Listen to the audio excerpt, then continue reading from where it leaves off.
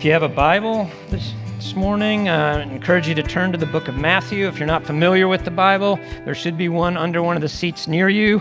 There should be a table of contents in the front of that if you're not familiar with it. And we're going to be looking at Matthew chapter 5 this morning. If you've come and are just kind of checking out Christianity, there's a little bookshelf in our foyer that has Bibles and other Christian resources back there.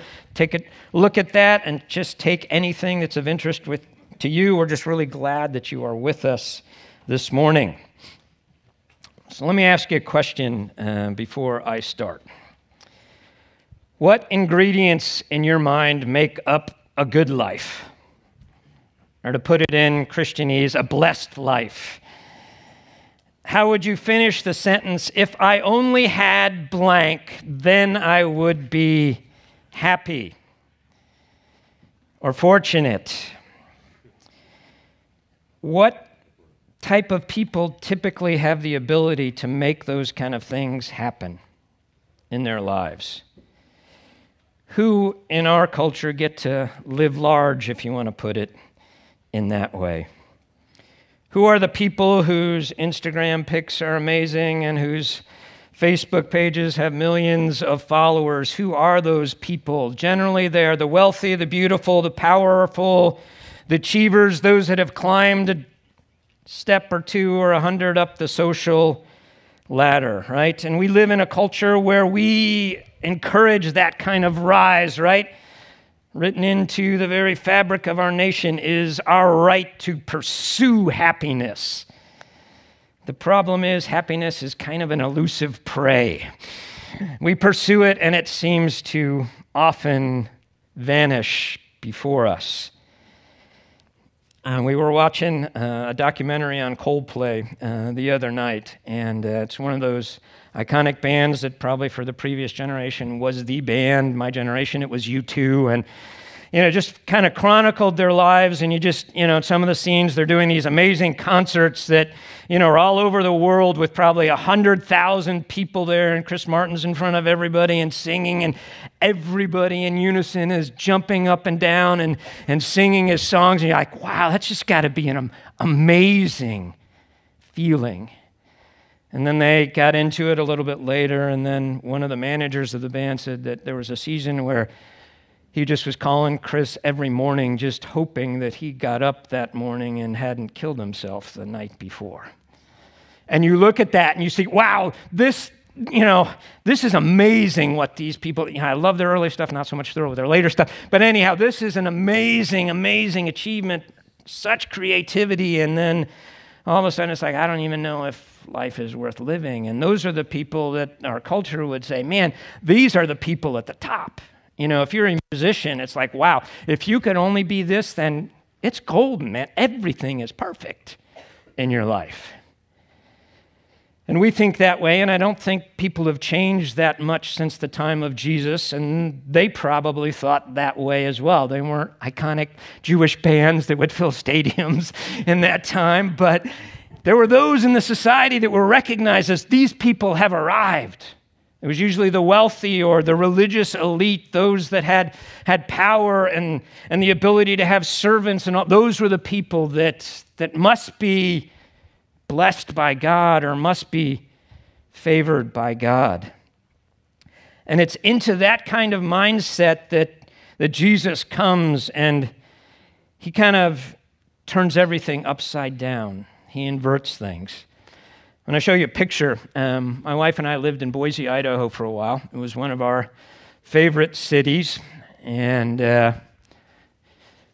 this is a picture of Boise, and it's not one that usually they put in the, tourism brochures and stuff like that. Boise is situated between two mountain ranges, and the valley, it's called Treasure Valley. When we moved out there, it was about 150,000. Now it's about 450,000, so I think all the beauty of Boise may have drained away with all the Californians and Seattleans coming in. But anyhow, that's a different story. But the reality is, in the winter, this thing called the inversion can happen. And that's where in the valley, and you're looking down at the city in Boise, and in the valley it gets really cold sometimes. And if you don't have a front that moves through, this thing called the inversion sets in where the cold air just sits down there and it just stagnates. So for weeks on end, you're kind of in this soup of emissions and wood smoke and all that just sits in the valley, and you hope and pray that a front will move through and kind of blow this all out. But if you're living in this inversion, one of the things that you can do, and one of the reasons I loved Boise, was there was this little ski place, not so little, about 30 minutes outside of town that you could go up to, and this is the next picture. And this is taken from the top of one of the runs at a place called Bogus Basin. What you're looking at is Treasure Valley, though you cannot see any of that right there. And the inverted thing is that you would go up skiing and you would climb out of this soup, and it would be 10 or 15 degrees in the valley, and you'd get up to the top of the mountain, and it'd be like 35 degrees. You're taking off your jacket. You're just skiing in a sweater and bibs, and it was absolutely beautiful. But this is inverted how life should be, right? The cold should be up top. The clouds should be up top, not in the valley. And I think when we look at this passage, this Sermon on the Mount that we're going to be looking at a while, it's Jesus' inversion of all these things that we think are normal and what we think we should be pursuing. He said, that's actually not the way that humans are designed to live and to flourish and to experience what is the abundant, rich, blessed life. It's all about perspective, and I saw this next cartoon. I really like this, Sue, if you want to. These are two people. I just like that. So oftentimes, your perspective is hugely important. And I think in this sermon, Jesus is trying to reorient the perspective of his disciples.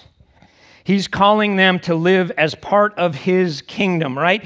He's come and he's proclaiming the kingdom of God. The gospel of the kingdom is here. Repent and turn because it's here. I, the Messiah, the King, have arrived, and I'm now asking people to follow me and orient their lives around this new way of the kingdom. But this new way of the kingdom is just radically different, almost a complete inversion of what we value and think of as important. And so we pick up the story after Jesus has been baptized. We've seen so far in the gospel that this is the genesis of Jesus. He's the second Adam that's come in that first chapter. In the second chapter, we see the Magi coming, recognizing that this is King Jesus, who's born King of the Jews. And then he comes, and then we see at the baptism, Jesus identifying with us as his people. And then the Father saying, this is my beloved Son, in whom I'm well pleased. So not only is he King Messiah that's there, but he's also the very Son of God. And then he begins this public ministry after this time of temptation. And like all of us fail in the temptations, Jesus was not like all of us. He passed all of that perfectly, becoming the perfect human, enduring that temptation. And then he starts his ministry. And what does he do? He proclaims the same message that John the Baptist proclaimed: repent, for the kingdom of heaven is near, or has arrived. It's here. And he proclaimed the gospel of the kingdom, and people began to flock to him.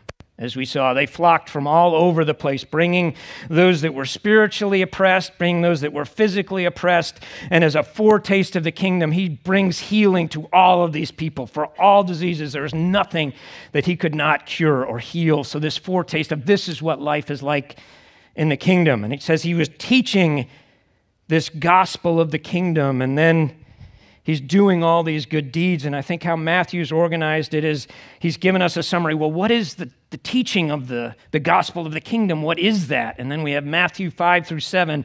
So if you got a red letter Bible, almost all those letters in that section are red. Why? Because Jesus is teaching that. And in Matthew, there's 5 main teachings that Jesus gives. And the Sermon on the Mount is the first one. So this gospel was the most popular of the gospels in the early church, the gospel according to Matthew, because it had all this teaching about Jesus and what his life in us was to look like as we walk through life, what it meant, as we talked in Sunday school this morning, to be a disciple, to be a learner, to be a follower of Jesus. And we get to the end of the gospel, right? And the Great Commission is there, right?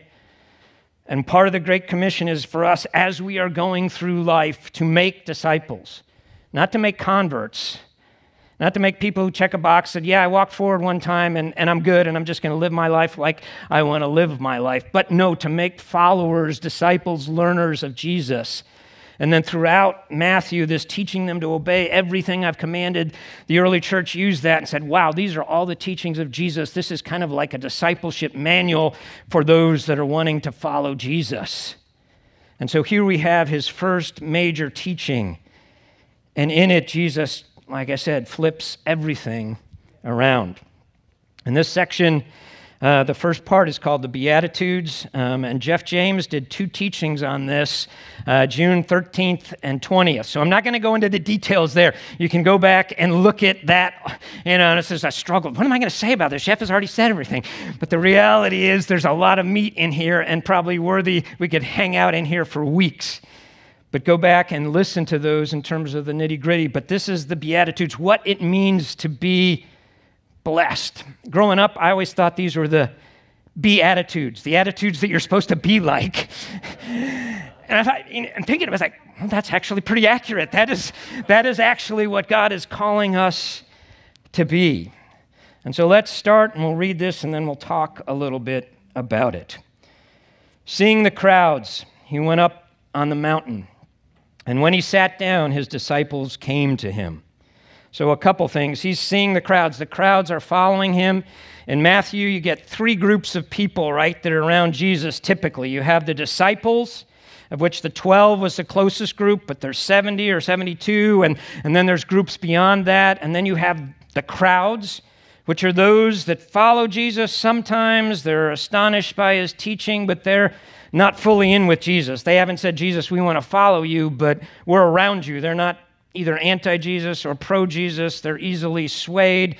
When Jesus says some hard stuff, it's like, yeah, we're done. We're bailing on this. So they weren't fully committed. And then you have the religious leaders, the scribes and the Pharisees, and those were the ones typically that were opposed to Jesus.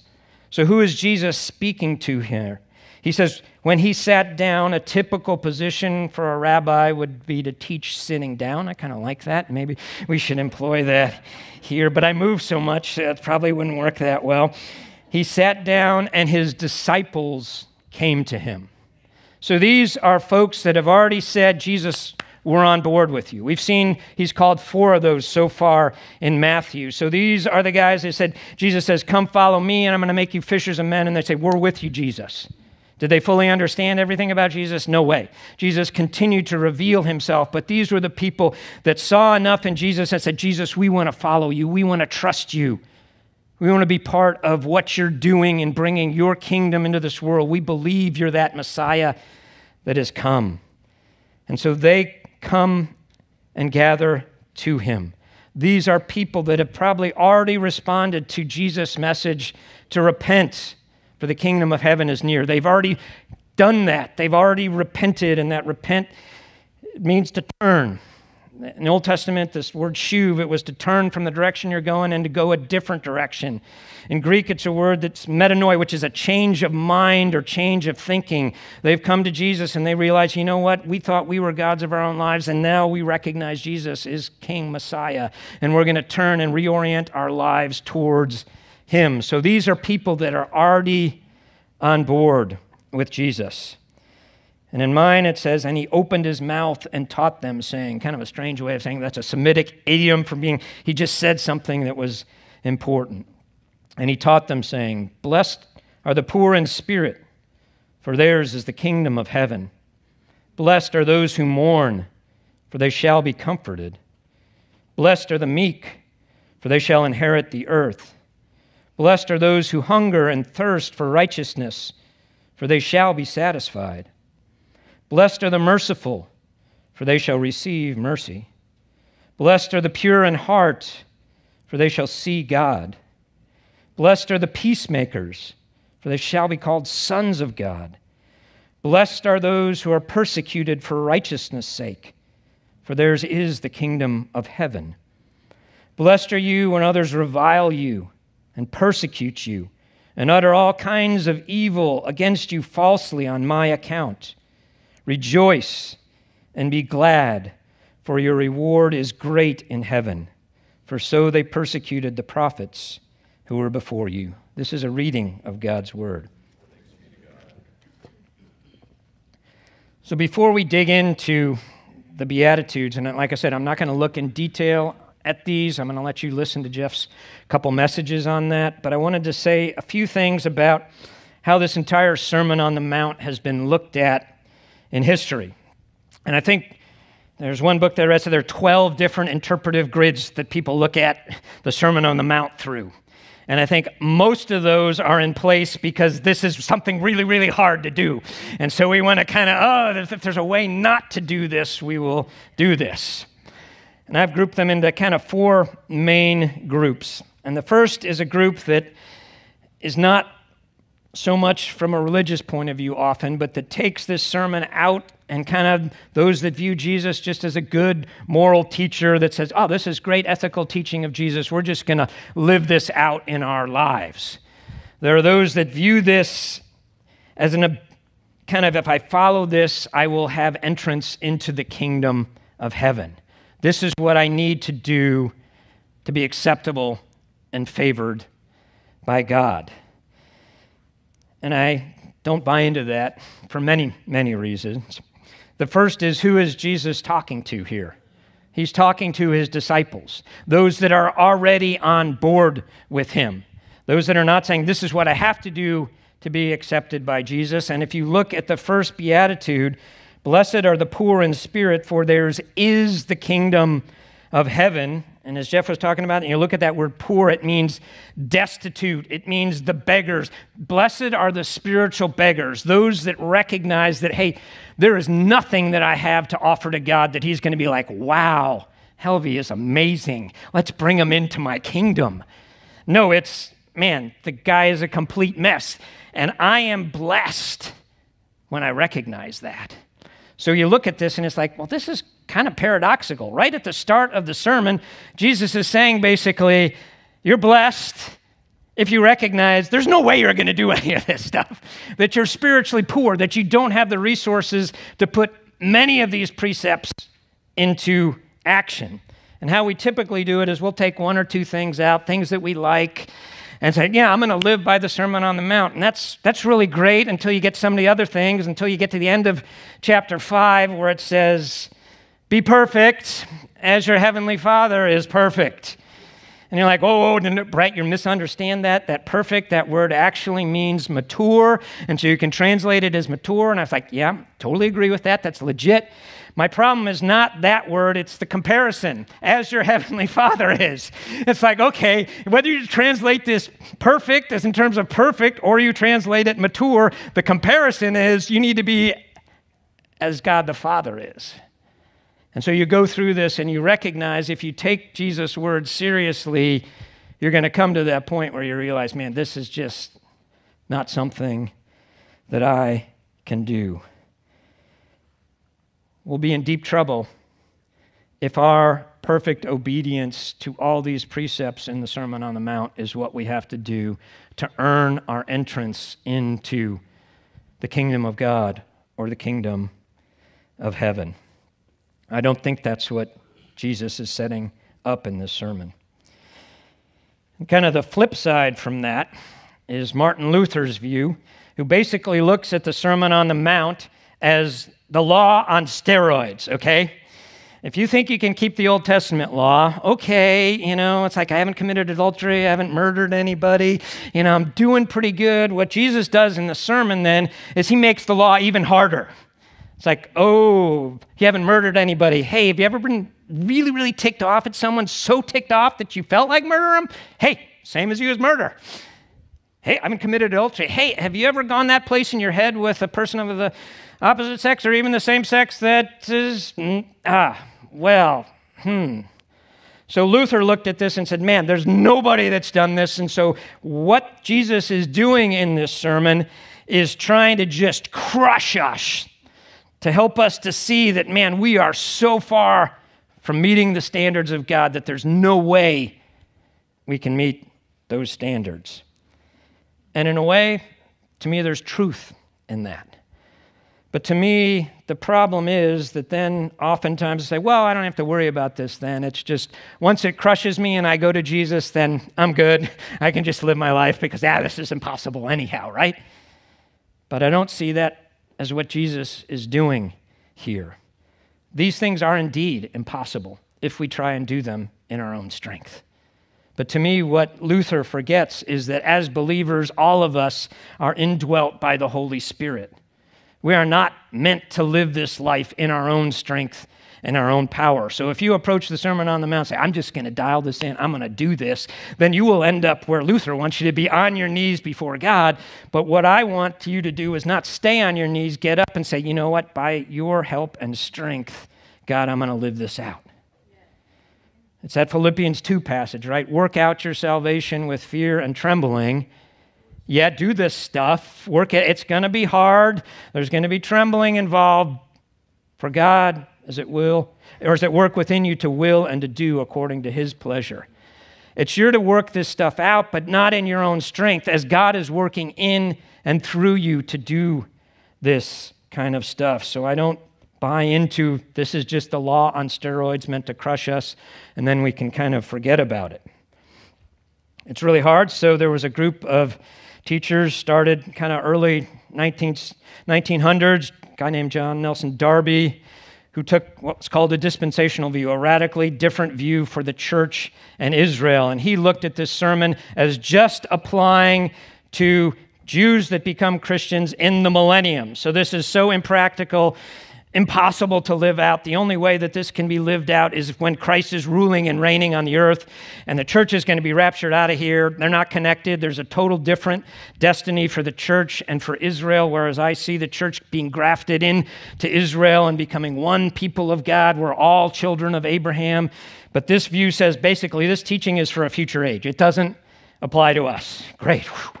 That's a relief. I don't have to do this because it doesn't apply to me.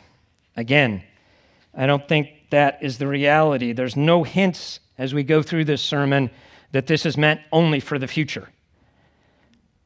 Jesus addresses the Beatitudes start mainly in the third person, but then he moves quickly into the second person, talking to his disciples.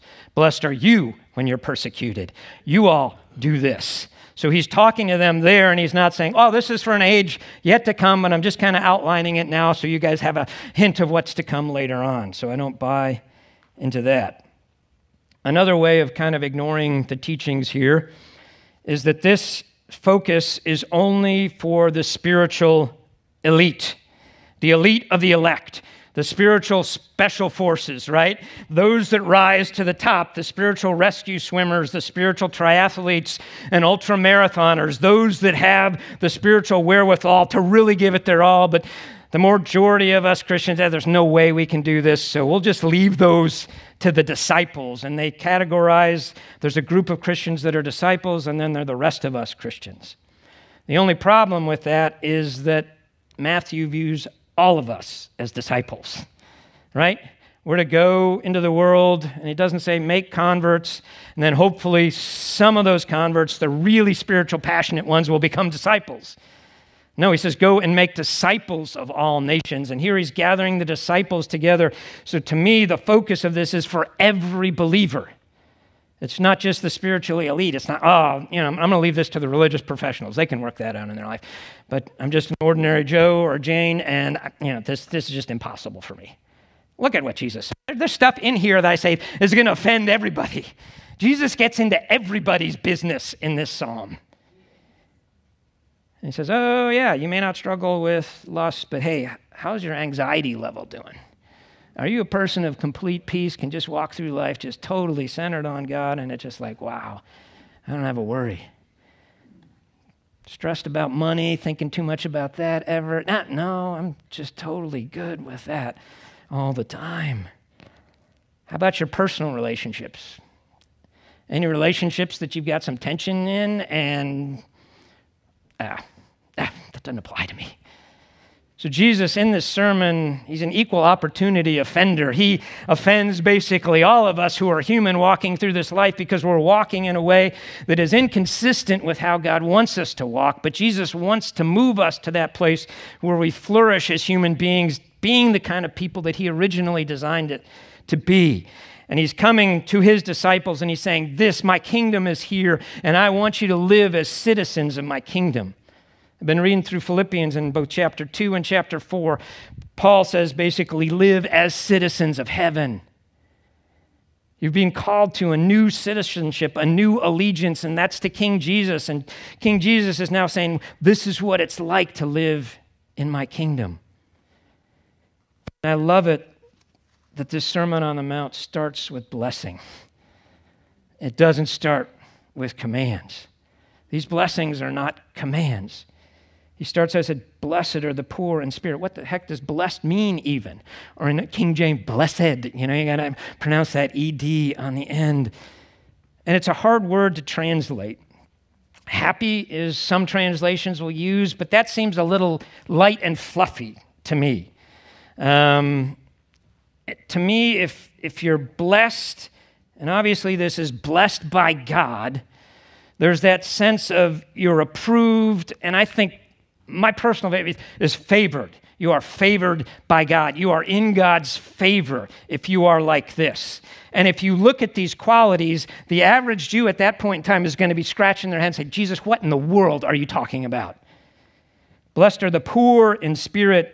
In Luke, in the Beatitudes, he just says, blessed are the poor. And there's this connection between being physically poor and spiritually poor, because in that day and age, if you had a lot of resources, the assumption was, man, you're blessed spiritually as well. Thank you, Bill. No, that's fine. I love it. Participate. I like that. But the reality is that's like, oh man, that guy's, look at everything that's happened to his life or in her life. Wow, they are really blessed by God because they've got all this stuff. And then Jesus says some crazy stuff to his disciples, and it's like, wow, it's next to impossible for the rich to get into heaven. And his disciples are like, what in the world? Who can get into heaven then?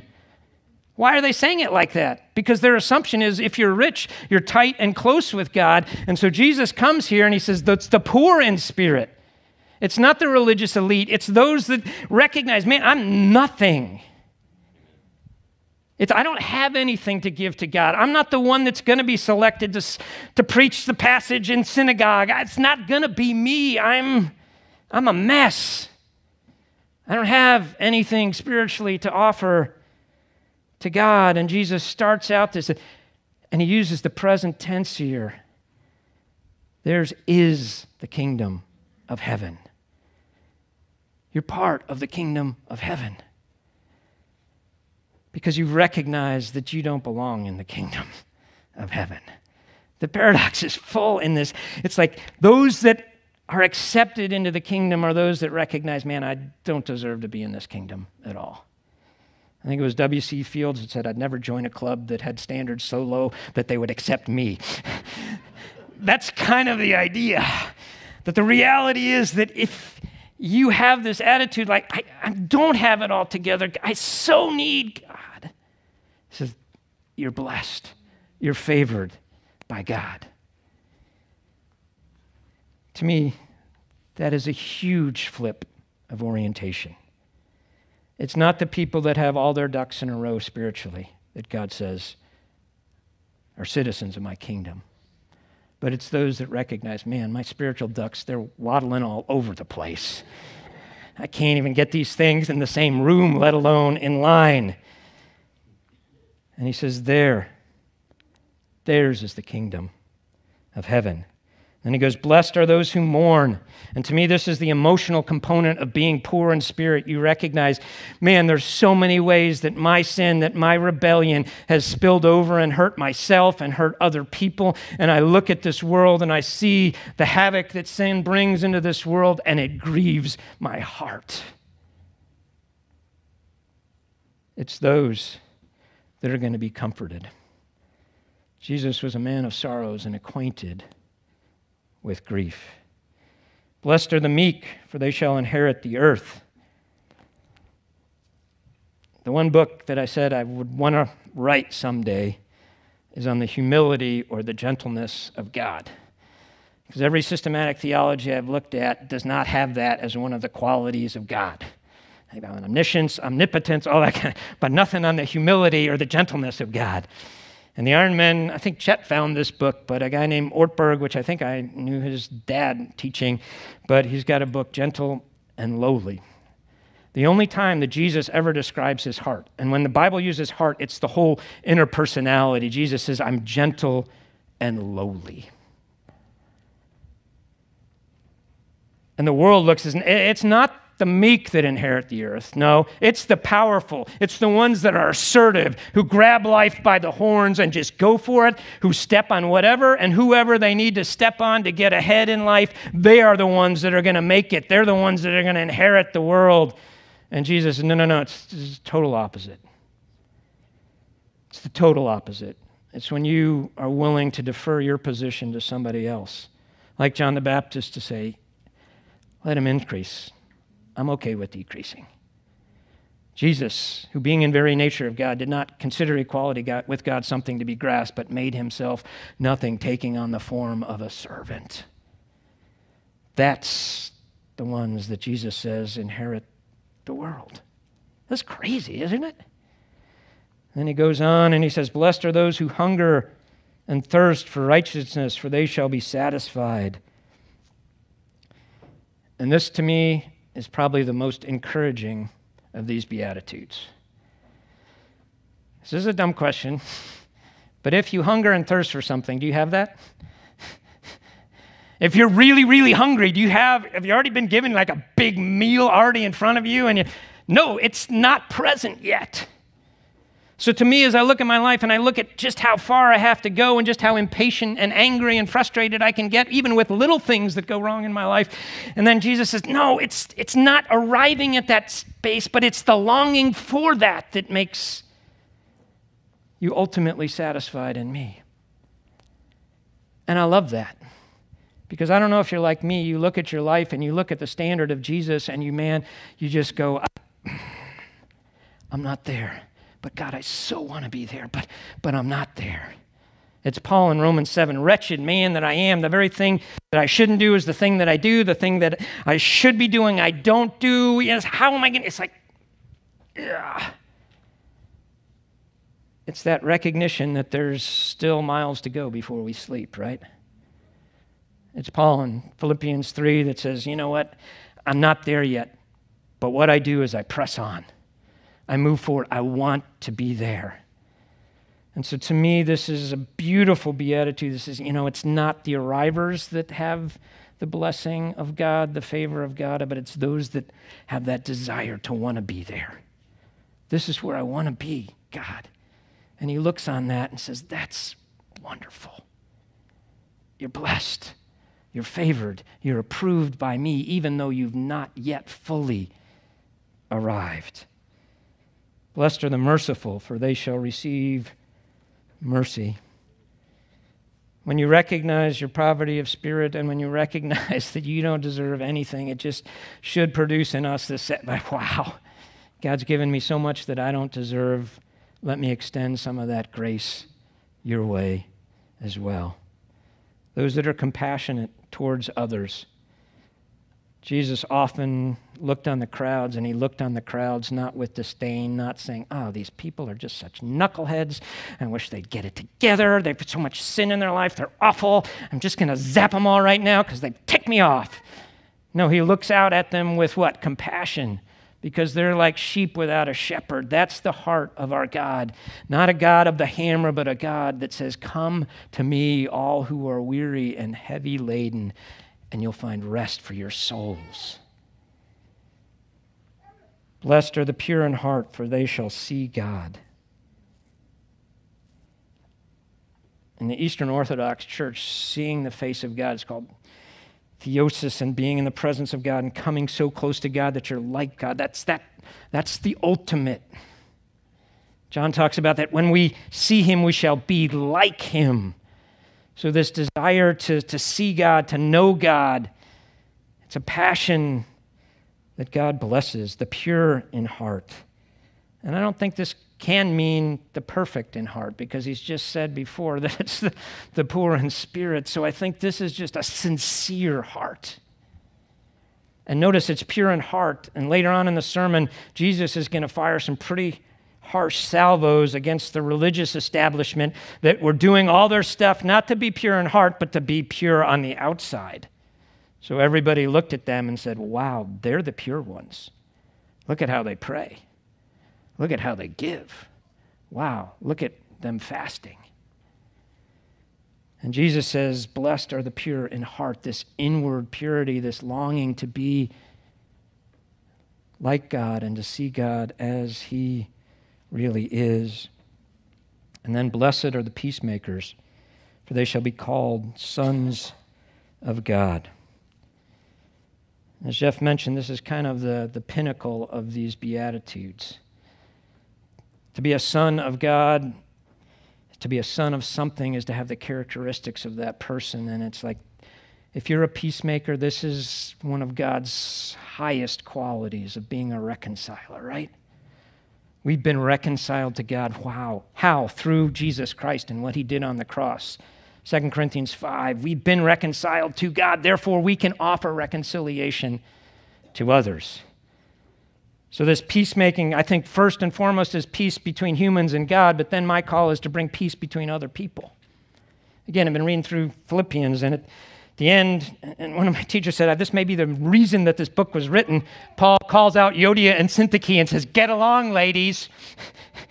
Imagine being in the service in Philippi. We got a letter from Paul. That's great. And then all of a sudden, it's reading through, it's like, Chris Kelly, Thomas Moley, you guys get along. And Syntychus, you make sure that they get along. It's like this reconciliation is really, really important to God. And later on, he's going to talk about, man, you're in church, you're at the altar, and there you recognize that your brother or sister's got something against you. You first leave and you go be reconciled, and then you come back, because I don't want any of this worship that's hypocritical if there's not right relationships in your life. Blessed are the peacemakers, favored by God. They should be called sons of God. And then blessed are those who are persecuted for righteousness' sake, for theirs is the kingdom of heaven. And notice this is persecuted for a reason, for righteousness' sake. It's not persecuted because you're doing things not in the way God has called you to do things, that you're being obnoxious, that we're supposed to give an answer with gentleness and respect, not to scream at people with our veins bulging out of our necks, thinking somehow that's going to bring them into the kingdom. And then when we're persecuted, come back together and say, oh, people don't like us. Yeah, you're screaming at them. There's a reason for that. But to recognize that when you stand for what is right, simply standing for that in our culture now is going to bring persecution. And I always used to think of persecution, and we do this International Day of Prayer for the Persecuted Church, just of those that are being tortured or imprisoned. But look what Jesus says, elaborating on this last beatitude. He says, verse 11, blessed are you when others revile you and persecute you and utter all kinds of evil against you falsely on my account. Luke adds another one, they exclude you. You ever been in a conversation with someone and they don't yet know you're a believer, and you're just clicking, things are going along, and then all of a sudden Jesus comes up. And then it just gets really weird. And they begin to think of you as that kind of person. And they begin to assume all sorts of things about you, that you're a hater, that you're bigoted, that you're racist, all this kind of stuff, because you're taking a particular stand that Scripture calls us to take, or you're saying, man, I really love Jesus and I think he's awesome. And I say, should we invite Helvey to the party? No, he's one of those Jesus freaks. And to me, that's part of persecution as well, where they falsely say all sorts of stuff about you. And to recognize if you're going to stand with Jesus and for Jesus' truth, there's going to be pushback that you get in our culture. It's just going to happen. And if you're so worried about offending somebody out there, you're never going to speak up for Jesus. You're just not. He's not going to be popular with a whole lot of people. But with some people, if you stand for him, they're going to say, man, this is amazing. I want to know this Jesus too. But if we think we can get to that without having a lot of people push back against us and unfollow us and say, I don't like that, again, you can be as gracious and kind in how you articulate stuff as possible, and you will still oftentimes be hated and ridiculed just because you take a stand that Jesus is calling you to take. Or you just say, I love Jesus, and I think he is the way, the truth, and the life, and I want you to know him. And Jesus says this crazy thing, rejoice and be glad. In Luke, it says, leap for joy. Yes! These people hate me. This is great. Why? None of these things are really great things, right? To be poor in spirit, to mourn, to be persecuted.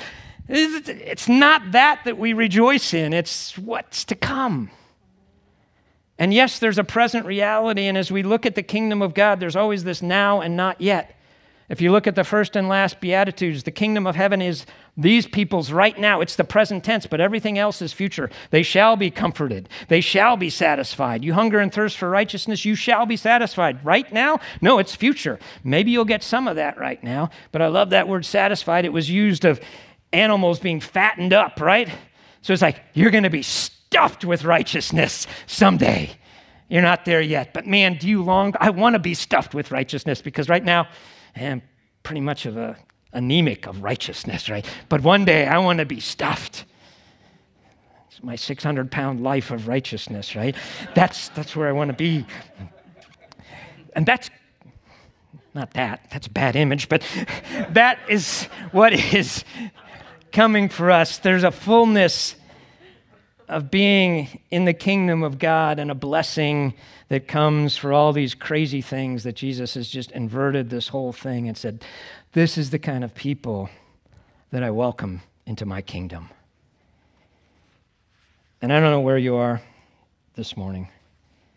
And as I look at these, to me, who do they paint the most clear picture of? It's Jesus.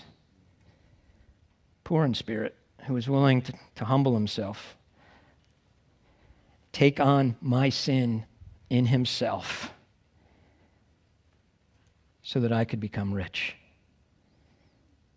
Those who mourn, a man of sorrows, acquainted with suffering, who looked over Jerusalem weeping and said, man, I want to gather you, but you're just not willing. Grieving over what sin caused in death in this world as his friend Lazarus died, and that was impacting those that loved Lazarus as well. Meek, not saying, I am here, I will establish my kingdom in the way that you think human kings should be established. He comes in humility to a poor teenage couple, not from an influential family, and begins to influence the world by calling people like you and me to be part of his team. And you're going, that's just not the way to build a kingdom, Jesus. And he says, I beg to differ. He doesn't throw his weight around. He's gentle with us. When we sin and when we rebel and when we push him away, even for years as in my life, he doesn't come with the thumb and just say, you're done. But he's gracious, not wanting any to perish, but all to come to that place of turning and responding to him. Blessed are the merciful. Jesus so often looked at others with mercy and compassion, not with condemnation. Yes, there is a day that he is coming to judge the world, but now is the day of salvation, that day that his offer of mercy stands to anybody who will repent and acknowledge that they're needy, that they come as a beggar, they don't have anything spiritually to offer, they're just like, I'm a mess. And Jesus says, man, my kingdom is for people like you. Come, let me transform you from the inside out. He's merciful. Who of all people was pure in heart like Jesus? No guile. What you see is what you get. How many of us can ask somebody, who of you accuses me of doing anything wrong? Jesus could say that to his enemies, and they had nothing to say. Complete purity of heart.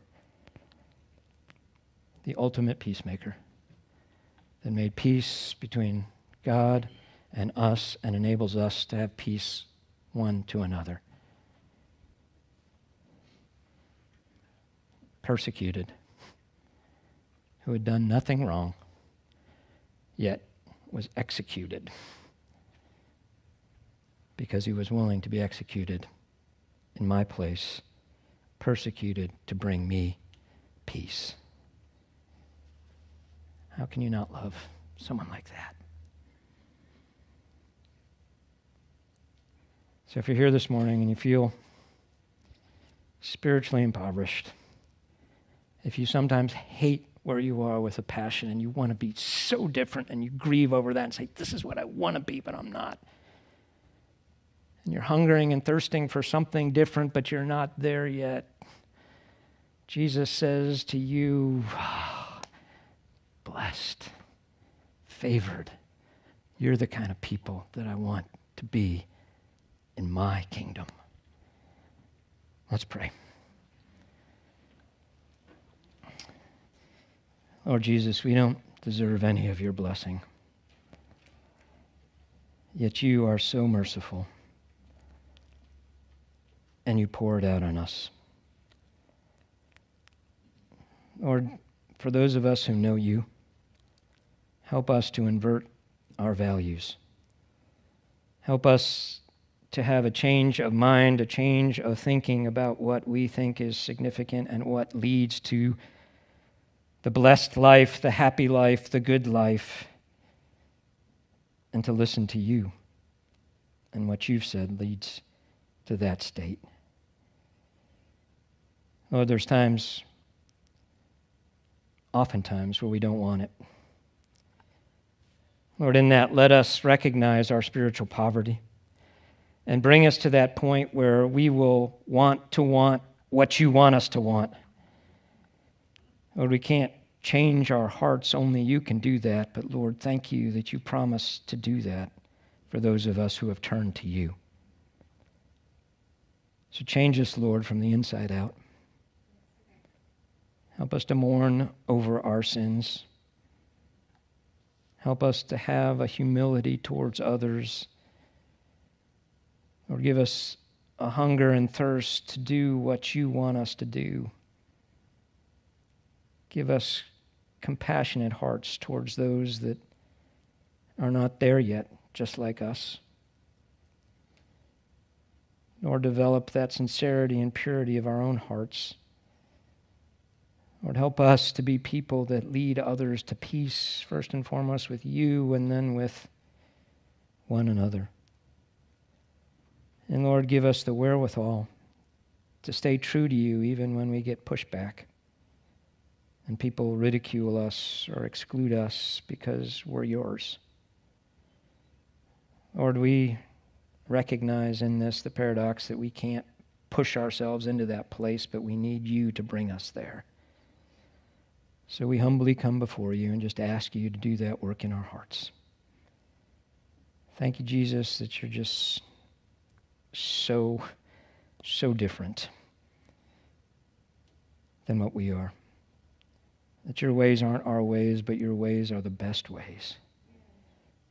So often we forget that. Help us regularly to remember that. Fill us with your Spirit. Use us for your glory as we seek to be learners as well as helping others to learn of you. And it's in Jesus' powerful and precious name I pray. Amen.